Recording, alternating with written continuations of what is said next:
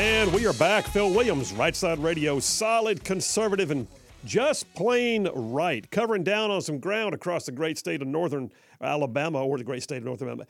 Great part of northern Alabama. I'm talking about we go way down south of Birmingham, up north of Huntsville, Tuscaloosa, back to Gadsden, parts of Georgia, Tennessee, and Mississippi, all thrown in for good measure.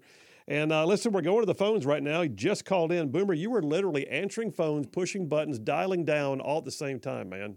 You were. I was trying. I'm sorry, Congressman Moore, if I got a little flustered. That was my fault. You were No, bro. I was sitting over here impressed. All I had to do was talk. You're over there like both hands were going. And hey, listen, we're going to go to the phones right now.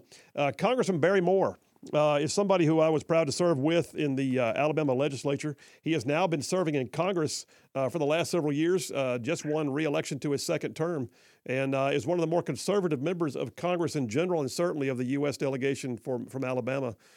So let's welcome him to the show right now. Congressman Barry Moore, how you doing today, sir? Phil, I am doing fine. I am coming to you live on the steps of the U.S. Capitol waiting to vote for another round of Speaker. Well, I'm watching right now. It looks like nominations are underway for round number 9. Is that right? That is correct. I think Matt Rosendale from Montana, who's actually a freshman classmate of mine, is up right now nominating, I believe, Byron Donalds. I had to step off the floor to do the call, and I actually went to the cloakroom, but every phone booth in there was full, so I had to come out on the steps to get a little sunshine while we talk. Well, a little fresh air won't hurt, but I'll tell you, Congressman, this has been something to watch, and I think the general consensus of my audience and really of me on this show too is what an amazing thing to get to watch actual debate with seats, being filled on the House floor in a substantive fashion. I mean, I recognize there may be frustrations at some point, but at the same time, this is democracy in action. What are your thoughts? Absolutely. As historic as it is, I think they said we had 9 votes in 1923.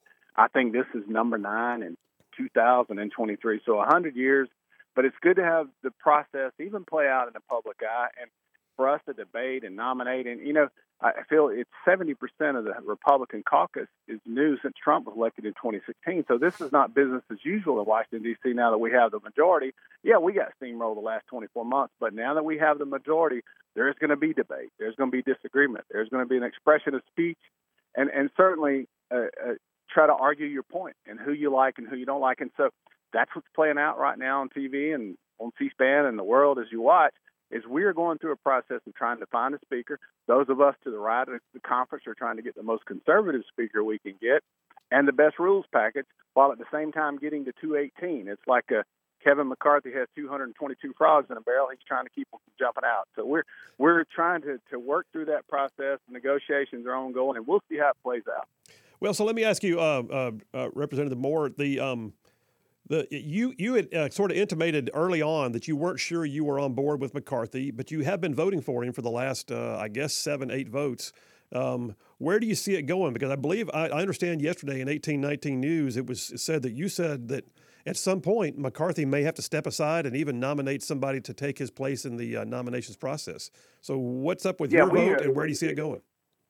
Yeah, Phil, I got asked that question a lot in the last few weeks because about 60, 70% of the House Freedom Caucus are standing with McCarthy right now. And we have members within the House Freedom Caucus that are not for McCarthy. But for a while, I was a hard nothing. In other words, I wouldn't give the media any answer, hard yes or no, because I wanted to make sure that we kept negotiations open. And I can tell you McCarthy has made some concessions on rules that I appreciate. He's done everything he can to get to 218. But talking to some of my friends on the floor from the House Freedom Caucus, they don't think he's going to get there. And I just talked to McCarthy on the floor a little bit ago. I think he maybe sees the writing on the wall. He tells me it's in works and they're going to get there. But I don't know. I thought after last night, after the recess and the meetings with Chip Roy and the number of the descendants or detractors, that he would probably come out a little better today, maybe be at 212. Hadn't moved the needle yet. No, still at 221 right now, or actually 21 losses, I mean. Yeah, that's exactly right. So let me ask you this. I saw this morning, and I'm going to detail it with my show here in a little bit when we get off the phone, but that Club for Growth has actually been in the background working with McCarthy's super PAC to make sure that, part of the concessions are that they don't engage in primaries in such a way as to prevent conservatives from being able to run against incumbents. and that may or may not already be an agreement. Have you seen that happening? Is Club for Growth on board with McCarthy yet? Do you know? Well, I heard the same thing you heard, Bill, that Club was there. And then Chip Roy's very close to Club, I think, in a lot of ways. And the fact that he hasn't moved his vote yet makes me think that Club is not quite there. But I think Kevin did hurt himself, obviously, playing in some of these primaries, open primaries primarily, Bill, where you had you maybe what we'd consider an establishment running against maybe a House Freedom Caucus person. And what happened was that left a bad taste in a lot of these folks' mouths that happened to win. And so they haven't gotten over that. So they can't get to a yes for McCarthy because of and look, I thought, I didn't have any associations endorsements, but at some point I remember Micah 6:8, it says, "You do justly, you love mercy, and walk humbly." So at my point, after I won the runoff and got into this thing, I'm like, Lord, I'm going to do my best to do justly. I'm going to love mercy, and I'm going to walk humbly. So certainly my heart breaks for Kevin. I know he's worked as hard as anybody has. But if he's not the man for the job and can't get to 218, it might be time for him to step back and say, who can we all get behind? We've got moderates in our group, too. It's not just like House Freedom Caucus. We got moderates in the caucus, and conference, and, may have won a Biden district. And so it's going to be tough to find somebody that we can all agree on, but we'll get there. I just don't know how long this is going to take. Well, I guess so here's two other questions for you as the guy who's in the thick of it right now. Is number one, is there any concern that you're going to see a collaborative effort with Democrats to elect a speaker? And then number two is that if they don't do that, and if it's not McCarthy, who do you think are the real strong names who may actually rise to the top and become someone that everyone can rally around together? Yeah, it's a good question. I don't think that there's 6 of our members. That was a threat early on, maybe a veiled threat that they might go team with the Democrats and elect a really moderate speaker. But the Democrats assured us on the floor a while ago. I was talking to Matt Gaetz, and we asked a couple of Dems, and they're like, we're 212 for Hakeem Jeffries from here on in. So I don't think that's ever going to happen. They're not going to peel off and come help the Republican moderates get a speaker. So the next scenario is who is in line behind McCarthy. I think you have a couple options. Steve Scalise, obviously, he's well liked within the conference. I think he got 100% of the votes in conference. So when he was running for whip. So let me say, or would be what we call majority leader now. And then Kevin Hearn, a name that not many people know, has been circulated amongst House Freedom Caucus and some of the moderates on the floor that he's a business owner and been here since 2018, but he's a heck of a leader. He's going to be chair of the Republican Study Committee. His name is starting to circulate. So we'll see who else gets in there. I like Jim Banks too, so we'll just have to kind of see how it shakes out. But I don't think a House Freedom Caucus member is going to ever get to 218. So we as House Freedom Caucus have to agree to get somebody that will work with us on the rules, work with us on committees, and having a voice in the process, while at the same time being able to get the rest of the conference behind.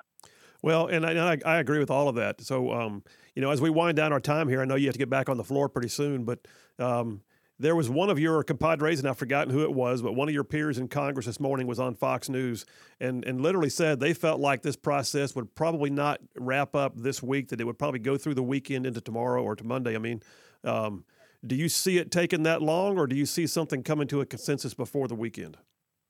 It depends on House Freedom members. If we will take our foot off the gas and let us go into conference and recess for a little bit, vote to adjourn, then there's an opportunity to maybe seal something before the weekend. If not, it may drag out. Well, it's going to be interesting to watch, but I'll be honest with you. I go back to my original comments.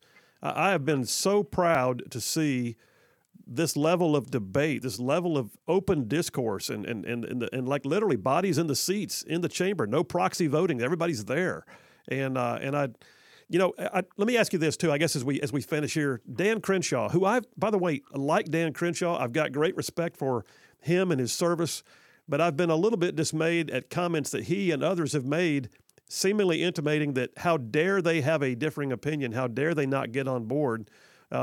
What's the mood like on the floor? Is it still collegial and professional, or is it getting tense? What do you think?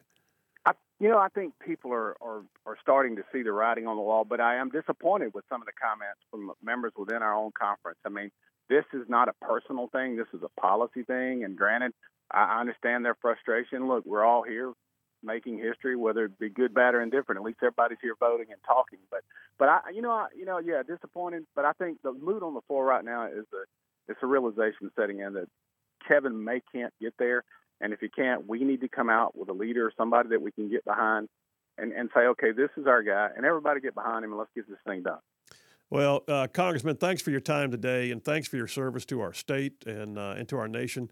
And I just saw that your colleague Lauren Biebert from Colorado just nominated Kevin Hearn, and they're going to a vote count right now, so I know you have to get back in there. So thanks again for your time. Yes, sir, my friend. Stay tuned. We'll see what happens. All right, thank you. Your prayers. Yeah, absolutely. All right, thank you. All right, folks, that was Congressman Barry Moore, who hails from South Alabama down in the Wiregrass area.